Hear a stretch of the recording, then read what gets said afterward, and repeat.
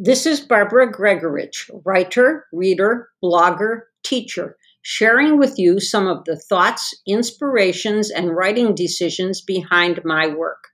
Every Tuesday, I'll podcast something about my writing, reading, or teaching, and every Friday, I'll podcast something about my most recent book, The F Words, a YA novel published by City of Light Publishing.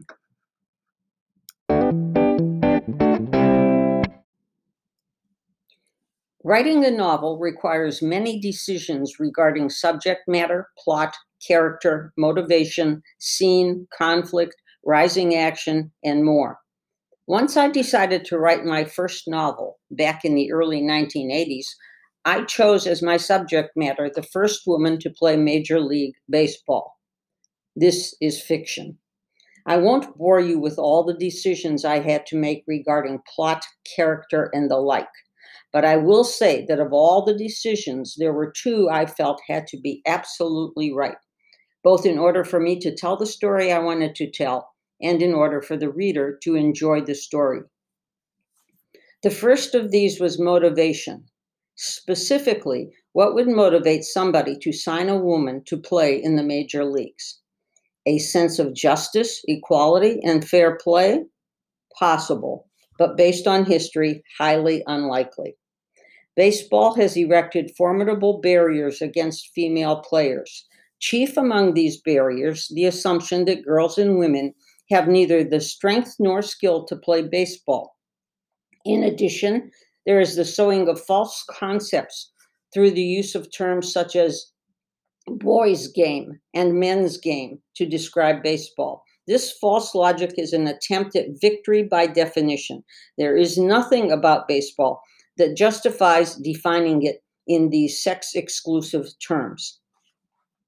Thanks to the work of people such as Justine Siegel and her organization Baseball for All, and the work of the IWBC, International Women's Baseball Center, the barriers against women in baseball are being assaulted through a twofold approach: providing opportunities for girls and women to play baseball on their own teams around the world, and continued publicity about and support for women's gains in the world of minor and major league baseball. But these organizations didn't exist back in the early 1980s when I was writing She's On First. As I brainstormed and researched and doodled, I did come up with a motivation for somebody to sign a woman to a major league team. That motivation is deep and believable. I won't tell you what it is because you might want to find out by reading She's On First. The other decision I had to make, one which, like motivation, was at the heart of the story, was this: what position would my hero, Linda Sunshine, play? In most women in baseball novels, both the ones written before She's On First and the ones written after, the female players are pitchers. There's a lot of history behind that decision. In real life, women who have established brief toeholds in the minors have been, for the most part, pitchers. Jackie Mitchell pitched in an exhibition game for the Chattanooga Lookouts in 1931, striking out Babe Ruth and Lou Gehrig. The great Babe Didrikson pitched spring training games for and against several different major league teams. Isla Borders pitched for the St. Paul Saints of the Independent League in 1997. In 2008, Eri Yoshida became the first female drafted by a Japanese men's professional baseball team. In the U.S., she pitched in the Arizona Winter League and then for the Chico Outlaws of the Golden Baseball League.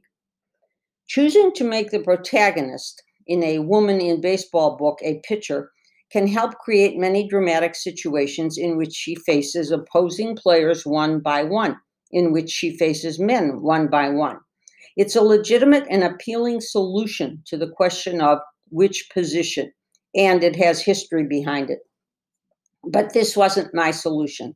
I saw my hero as a Harriet Tubman, a person who was in the thick of the battle against slavery and who risked her life many times in order to enter enemy territory and lead others to freedom.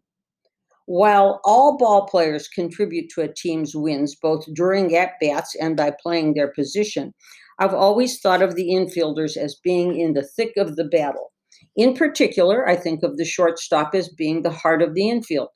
And so I created Linda Sunshine as a shortstop.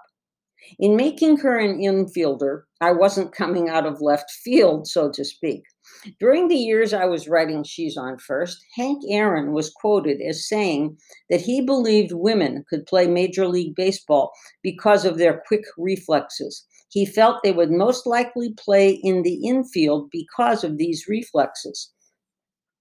She's on First was published by Contemporary Books in 1987 and came out as the lead Paperjacks mass market title in spring of 1988.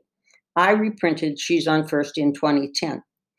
Almost 30 years after I wrote the book, I was very pleased when, on June 22nd, 2015, Major League Baseball's international registration list added 16-year-old Melissa Mayur of France, which made her eligible to be signed by a major league club.